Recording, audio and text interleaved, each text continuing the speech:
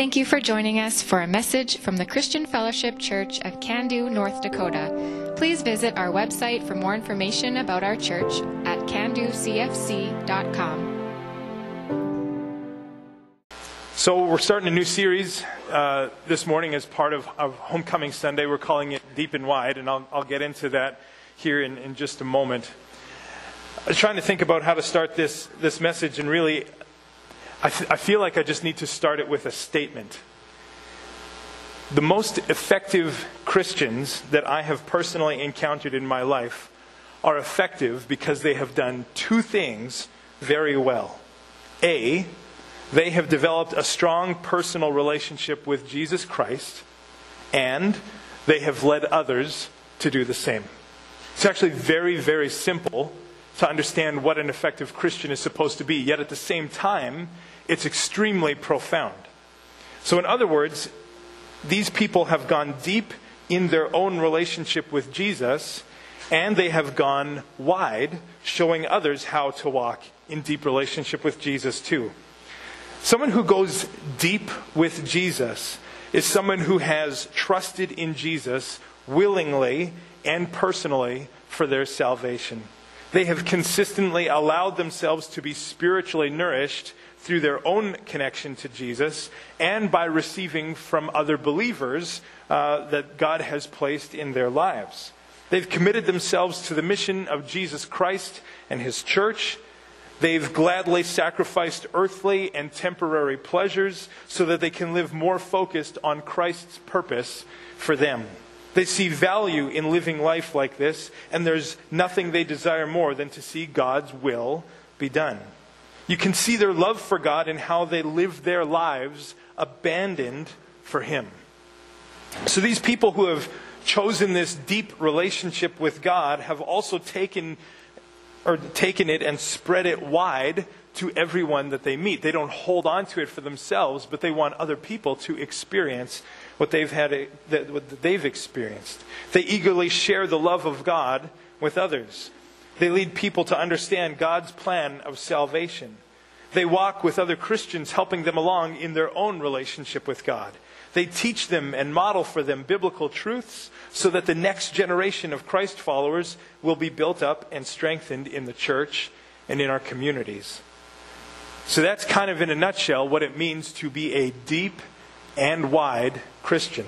And this deep and wide principle is all over the Bible. It's not just something that I've come up with. This is something that I've read about in the Bible for myself. One example is Matthew 13, verse 23, where Jesus describes the ideal way to respond to Him in the parable of the sower and the seed.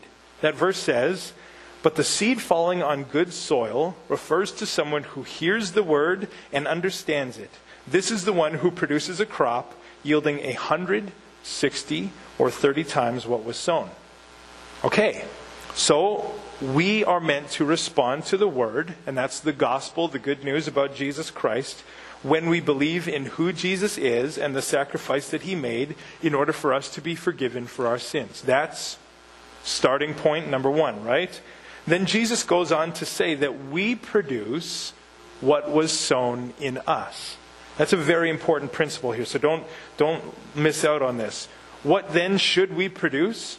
Well, what was sown in us? It was the Word of God, the gospel of Jesus Christ, right? So this is what I believe the Bible describes effective Christians to be, and this is what I have observed as well. That an effective Christian is not just someone who consumes or receives from God or from others, but then from what they receive, they go out and produce in the lives of other people exactly what God has done in them. The gospel has gone deep into the heart of this person, affecting everything about who they are, and then they go wide, reproducing this in as many people as they can. So let me tell you about 3 people that I've personally known in my life that have lived this deep and wide lifestyle. It's kind of like I'm going to share their testimony for them. I've changed their names just so you don't have to guess about who I'm talking about. It really doesn't matter. It's the point of God's work in their life is really what matters. Sean grew up in a non-Christian home and came to know Christ as a teenager. He quickly learned much about God and began to grow in his faith. After high school, he went to university for accounting. After university, he began a career in finance. Sean was still growing deeper in his faith even during this career. Eventually, he felt a desire to leave his career in finance and join the staff at his church to lead a ministry training school for young adults. In those years, he passed on to others what he had received from Jesus and other Christians in his own life. After many years, Sean moved to a new city and into a new role where he now ministers to pastors, teaching them about how to get back to simple biblical practices that revitalize their churches and prevent distraction and burnout. He personally ministers on a weekly basis to nearly 100 people, teaching them all that he has learned through mentorship groups. Plus, in his own time, on the weekends, every Saturday he goes and walks the campuses of the universities in his city, looking for opportunities to talk to people about Jesus and lead them to trust in Christ for themselves. So from this practice, he has made many new connections and is leading these people into deeper relationship with Christ. Kind of a cool story. Next up is a guy named Alex. As a sophomore in high school, Alex was an up-and-coming soccer player. He was one of the outstanding players on his team, and he excelled in nearly every aspect of the sport that he played. But the time commitment that was required of him was becoming greater and greater. On top of that, an injury sidelined Alex for a period of time, and he began to question if he should continue to play the sport that he loved. Alex grew up in a Christian home and knew that living for God was supposed to be the most important thing for him. So he decided to give up soccer, which he loved, to be more firm in his commitment to Jesus. He connected with a flourishing youth group that taught up from the Bible and equipped students for a lifelong commitment to Jesus Christ. Alex eagerly took in all that he was being taught and applied it to his life. He became a leader in his high school for Christ. He invited friends to youth group. He became a student that his youth pastor could depend on and would be a good example to other students. After high school, he became a volunteer in his church, leading worship and taking younger students under his wing as a youth volunteer, passing on to them what he also had been taught earlier in his life. Now married, Alex lives in the inner city. He and his wife both work with a Christian youth organization that reaches out to students living in tough economic circumstances. They teach them about Christ, they keep them active and out of trouble, and Alex is on the verge of rekindling one of the loves in his life, soccer, by forming a youth soccer league that will reach even more students and give opportunities for them to speak into their lives about the good news of Jesus Christ. And finally, a man named Todd. Todd grew up in a Christian home but rebelled against God and his parents. Through being healed of a birth defect, he was born with one leg that was longer than the other, and someone healed him by praying, and he watched one leg grow to match the length of the other one. Through that miraculous healing, he put his trust in God completely. After high school, Todd worked at Red Lobster and was excited to live out his new faith in Christ. Todd served people the food that they ordered and kindly asked if he could pray for their meal. A lot of time, people said yes. Todd also loved animals, and he worked at Petland. His reputation for being a zealous Christian spread quickly throughout all the Petland stores in his city. So much so that when he was transferred to another store in another part of his city, a new coworker cursed in front of him, then looked at Todd, apologized, and did 10 push-ups. Todd said, "What are you doing?" The coworker got up off the floor and told Todd, "Don't worry, I have a friend who worked with you at your previous store. He told me that as a Christian, you make people do push-ups when they swear in front of you." Todd looked at him and said, "That's not true." But nonetheless, he was quickly known as a devoted follower of God by everyone that he encountered. Soon Todd attended Bible school, and after graduation took a job as a youth pastor at a church in a small town. Over the 9 years that he served in that church, the youth group grew from 30 kids to about 150. He consistently pointed students to Jesus, helping them develop strong practices so that they could have their own vibrant relationship with Jesus. Todd wrote books and devotionals that helped his own students and students in other areas of the country learn what it meant to walk with Jesus. Many of his students from that youth group have gone on to serve in volunteer ministry roles in their churches, and several have served in full-time ministry because Todd effectively passed on what he had received. Eventually, God led Todd across the country to another city where he was the lead pastor of a church for several years. In this new city, Todd represented God wherever he went.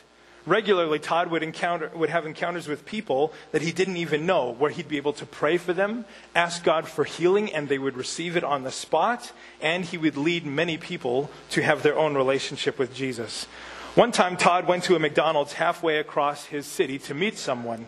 Once he was there, he realized, oh no, my meeting's not today, it's tomorrow. But while he was there, he was just observant of the people around him, and God pointed out someone to him.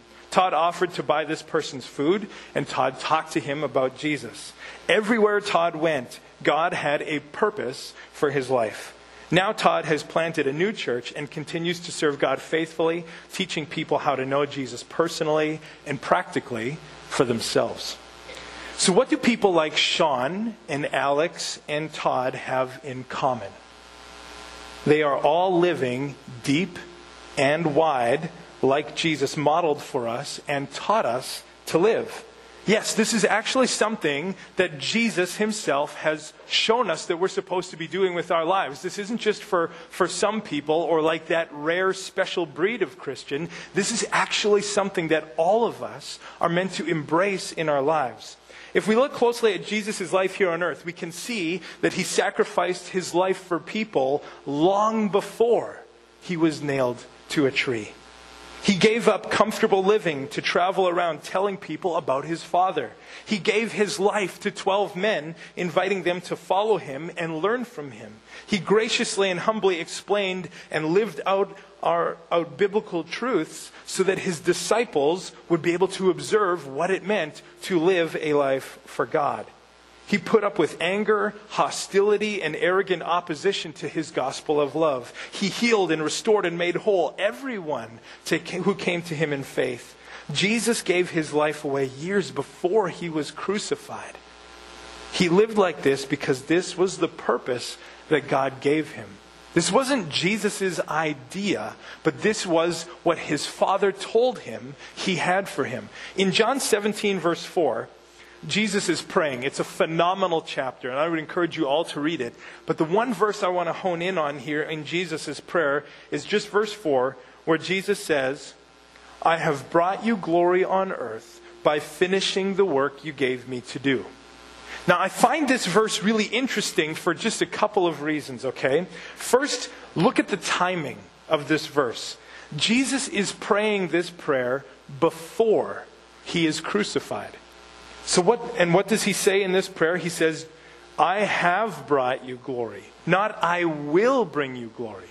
This is a very interesting thing to pay attention of. So I have is past tense. Jesus is looking back at how he has lived his life and is sure that he has glorified the Father in the way that he has lived. So how has Jesus brought glory to the Father? That's the logical question that we should ask, right? Well, that's the second part of the verse. It says here, by finishing the work that God gave him to do. So isn't it interesting that Jesus says this before he is arrested and taken to be tried, beaten, and crucified? I'm not diminishing what Jesus did on the cross, but I'm just observing the timing and the context of what Jesus says here in John 17, verse 4. So what has Jesus done up until this point that he's so sure has brought glory to his Father? What is the work Jesus has finished, which the Father gave him to do?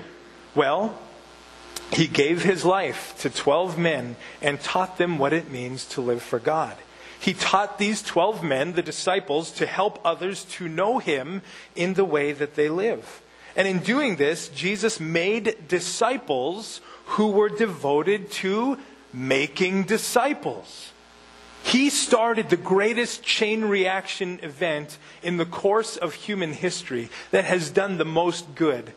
Think about it. 2,000 years later, we're sitting here talking about this man, Jesus, who came to earth, who began a work with a group of 12 men. Yeah, there were others, but 12 men is who he focused in on. And each of us today have heard about Jesus because this message has continued to be passed on. There has been disciples who have been making disciples through the course of history, and you and I are the beneficiaries. Jesus took these 12 men deep into relationship with himself and showed them how to have relationship with the Father so that they could go wide and share the good news with others. So we see this deep and wide lifestyle modeled for us in the lives of people like Sean, Alex, Todd, and of course in Jesus too. But this isn't just a fluke. Living deep and wide is exactly what Jesus taught us to do. Not just the 12 men that he spent most of his waking time with, but this is something that he has passed on to all Christians. So in John 17:4, Jesus indicated that he was fully aware of the work that God the Father gave him to do. If we look carefully at 3 passages this morning where Jesus is speaking to his followers, that means he's speaking to us, we should be able to easily understand the work that Jesus is giving us to do. And one of those verses is from Matthew 4, verse 19, which says, "And he said to them, 'Follow me, and I will make you fishers of men.'" So this is Jesus' great invitation to the men that he's calling to be his disciples. The ideas of a deep and wide walk with Jesus and the widespreading reach that deep relationship is meant to have are evident in this verse. When Jesus says, "I will make," that's an indication that Jesus transforms us and helps us to become like him in heart, mind, and in the way that we live our lives. Jesus says, "I will make." Not, "Hey, work on this, you need to be this." No, as we connect with Jesus, he says he will make us into something. And once we've gone deep with Jesus, we're activated to go wide with the message about him, helping others to begin to grow deep with their own relationship with Jesus. So Jesus is telling us that our work is to follow him, and he will help us to go deep with him and then take that depth and spread it wide, making fishers of men, right? That's who we're made to be. So we are going to fish for people. We're going to bring them in to the relationship with Jesus Christ. Acts 1 verse 8 is another key passage that has this deep and wide principle. It says, "But you will receive power when the Holy Spirit comes upon you, and you will be my witnesses, telling people about me everywhere, in Jerusalem, throughout Judea, in Samaria, and to the ends of the earth." So as followers of Christ, the power of the Holy Spirit is at work in us. That's a good thing. Would you agree, friends? Let's actually say that together. Repeat after me. The power of the... repeat after me means I'm going to say it first. Just so you guys don't get messed up. But this is something we all need to say. Okay, so you listen, and then, okay. The power of the Holy Spirit is at work in me. The power of the Holy Spirit is at work in me. It absolutely is. It absolutely is. That's something we need to be confident of. Because if we don't understand that God is in us, making us fishers of men through the power of his Holy Spirit, we may doubt that that's actually happening, and then we will be ineffective in taking this message to the ends of the earth. So it gives us a depth of relationship with Jesus that is greater than anything that we could ask for, this Holy Spirit functioning in our lives. And the Holy Spirit works through us, not only in us, but through us into the lives of others so that we can effectively do the work that Jesus has given us to do. We help others to go deep with Jesus just like we have gone deep with him ourselves. And this happens as we witness to others about what Jesus has done for us. This message is meant to go wide and be taken all over the earth. And that's not hyperbole. I believe that that's literal. Jesus is telling us that he will give us power to tell people about him. And that is going to take place literally all over the world. And a final example of the work that Jesus assigns to his followers, we can see in probably one of the most famous verses that Christians hear in church, I would hope, is Matthew 28:19, where Jesus says to his disciples, "Therefore go and make disciples of all nations." Once again, there's the deep and the wide showing up in this passage. So I think of disciples like I think of people who go to the pool, okay? Follow me with a bit of an analogy here. When you're at the pool and you see people, or you see all kinds of people, right? But not all of them are actually swimmers, right? Like, not everyone goes to the pool would actually be there to swim. They may be there wearing a bathing suit. They may be sitting on one of those beach chairs. They might be inside the chain link fence. But are they swimming if they're staying in that beach chair? No. So that person, in my opinion, is not a swimmer. Otherwise, they would be swimming. And then there's the person who sits on the edge of the pool and they dangle their feet in the water. Maybe they're wearing jeans or something. They just roll them up and get their feet in the water. But are they actually in the water? Yeah, kind of. It's a start, but not really. Still not really a swimmer, okay? How about the person who stands in the water, usually close to the edge of the pool, and they're fending off their kids saying, no, I don't want to get my hair wet, right? Everyone's thinking of their mom at this time. That's fine. I'm thinking of my wife. She gets her hair wet sometimes, but not all the time. My mom did that too. I loved it. I didn't understand why. We're in the pool, and then you splash them, and they get angry, and you wonder why. I don't understand. But these people who are in the pool and they're not fully wet, they're like, they're in the pool, they're ready to be a swimmer, but they're still not really swimming. But then there's that person, and we all know who this is. They come bolting out of the change room. They throw their towel on the run onto one of these beach chairs, and then they run and cannonball right into the middle of the pool, right? And they're wet instantly from head to toe.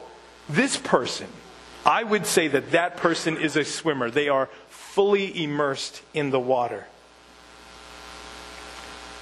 A disciple of Jesus, I believe, is the same as the person who is wet from head to toe.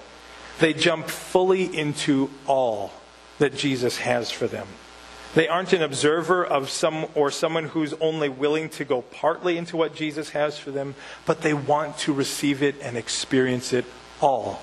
And sometimes that happens over the course of a short period of time or a long period of time. But nonetheless, we never stop going deeper. You know that swimmer who's wet from head to toe? Aren't they the ones who can speak with the most authority about the condition of the water? Yes, because they've fully experienced it. And in the same way, aren't the people who live their lives to follow Jesus in every way, shape, and form, aren't they the ones who can testify the most confidently about how worth it is to follow Christ? Yeah, I think so, because they're the ones who've welcomed him into every portion of their lives. Jesus says to us, his disciples, go and make disciples. Go and teach people to go deep with me, to be immersed in my will for their lives from head to toe. Teach them to allow me to wash over every part of their lives and transform them completely. And then Jesus also says to make disciples of all nations. Helping people to walk in deep relationship with Jesus is meant to happen everywhere we go. Literally all the people of the earth are supposed to hear through Jesus' followers about how they too can follow Jesus. So this Deep and Wide series that we're embarking on today is about living life as a disciple. Not as a Christian, because Christian is a very vague term if we really are honest with ourselves. In society, it's become watered down. So a disciple, though, is something very specific. Let's look at what this means. Very simply, a disciple is a follower. What we follow is what we become like, right? As Christians, we're meant to consistently follow Jesus so that we will become fully like him. Jesus was totally immersed in the work of the Father. He was fully obedient to the Father's will. Jesus gave his whole life to the work that his Father assigned to him so that others would know the Father through him. If that's who Jesus is, then following him means that that's who we're supposed to be as well. Which is so awesome to understand. Oh, I get it. This whole Christian experience isn't so vague that I don't know what to do today. I'm actually living the disciple experience, where I wake up every morning with purpose and drive and ambition to live like Jesus lived because I'm following him. Luke 6 verse 40 says that students are not greater than their teacher, but the student who is fully trained will become like their teacher. What this verse is telling us is, if we are actually following Jesus, we won't be able to help but become like Jesus. Isn't that an exciting proposition?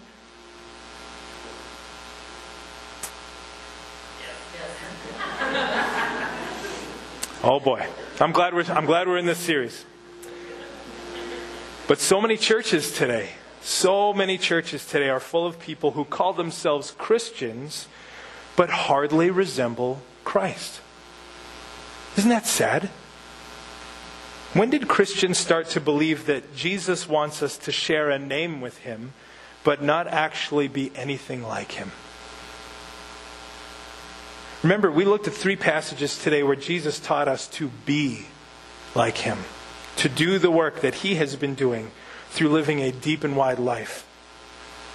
So let's go back to this pool analogy for a moment here. We've talked about how disciples are like swimmers. Some hang out by the pool, some dangle their feet in the water, some stand in the water but kind of close to the edge and not fully immersed. And then there's those who are immersed completely in the water. Friends, my question for you, just as a small pause here for some self-evaluation, which one of these swimmers describes how you follow Jesus today? Just take a moment and consider which one of these you identify with. Are you observing others as they participate with Jesus, but you yourself haven't taken the plunge yet? Are you kind of looking into Jesus for yourself, just kind of putting a toe in the water, but you're not really willing to go deeper? Do you call yourself a follower of Jesus, but there's something that's holding you back from going further, from going deeper, the way that Christ has called you to go deeper? Or are you all in? Willing to go deep, willing to be totally immersed in Jesus, no matter what the cost is, no matter what he's asking you to do. As we begin this series, it's important for us, no matter where we're at in this scene, to tell Jesus that we desire all that he has for us. That way we invite him to take us deeper and to make us more like him. Remember, Jesus says, I will make you fishers of men. So sometimes the first thing that needs to happen in order for Jesus to do these things in our lives is to tell him that we want him to. And if we honestly say to ourselves, Pastor Jeff, I know you're saying that we're supposed to want these things, but I don't want to want these things. That's okay. You can pray for things that you don't want, that you know you should want, and God is going to help you out. There's many times where I say, God, help me to not get angry at this person, even though that is the one thing that is raging in my heart, and that's what I want to do. And I know that I don't want to not be angry. I'd rather just act on my anger, but that's not what God wants. So I say, okay, Jesus, I don't want actually what you want for me right now, but I pray that you would help me to want what you would want.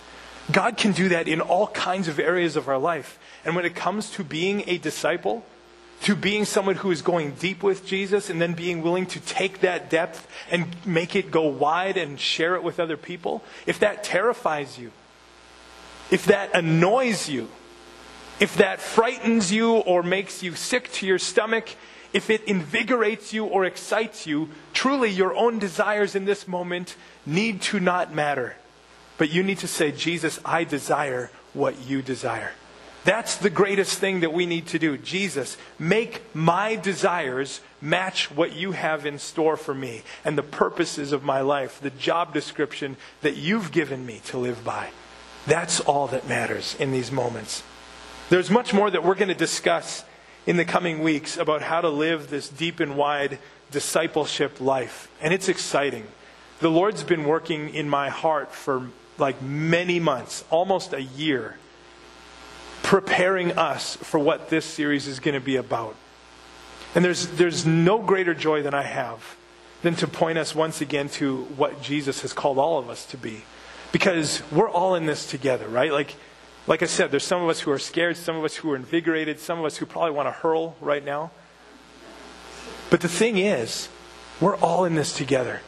Christ has called us as an entire group to do this. So it's not like you're going to go off on your own and have to learn these things. We're all in this, working towards these things as one body, unified under God.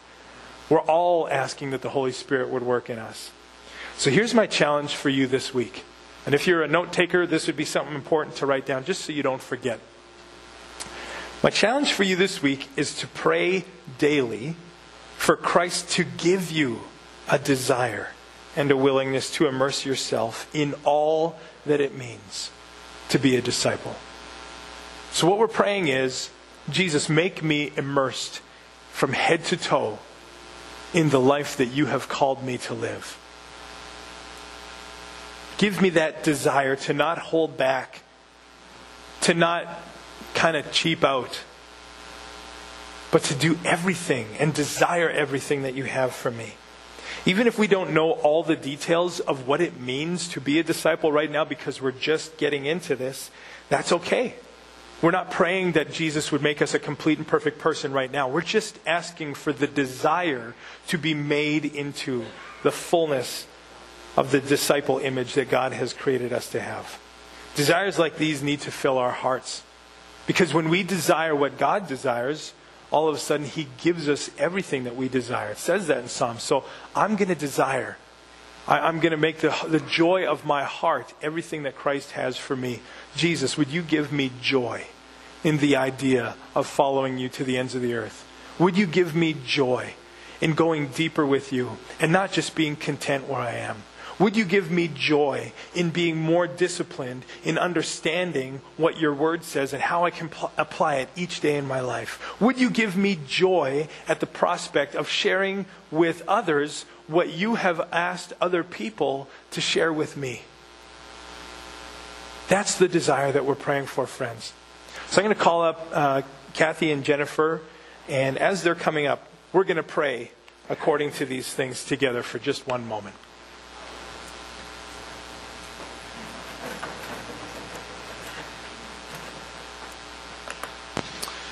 Lord God, I like this topic a lot, and I'm so thankful that you didn't have to convince me that this was something that was worth speaking about. Jesus, I'm thankful for the people that you have lined up to speak into my life and to disciple me. I'm thankful that there are people in the lives of many of us here who you have positioned and you have influenced them to influence us. You have led them to disciple us and take us deeper with you. And Jesus, we love this depth of relationship that you invite us to have with you. But we ask, Jesus, that there's going to be something greater happening than just what's happening right now. And if we want to experience that greater thing, that deeper thing, that widespreading thing, Lord Jesus, this discipleship idea, we need to desire it. So Jesus, in our hearts today, we pray that you would stir up a desire for more. Stir up a desire for this deep and wide lifestyle. Stir up a desire that would cause us to follow you as disciples. Where we would walk in obedience to your name. Where we would receive from you all the things that you want to bring into our lives. And that we would then go and share that with someone else who you put in our lives. I believe, Lord Jesus, that every single person here can do that. As we trust in you, Father God, we know that all things are possible. When it's for your glory, Jesus, you're interested in making these things come about. So, Father God, create in us this desire. Please, Jesus, work in our hearts. Change the desires of our hearts so that they would match what you want us to experience. Amen.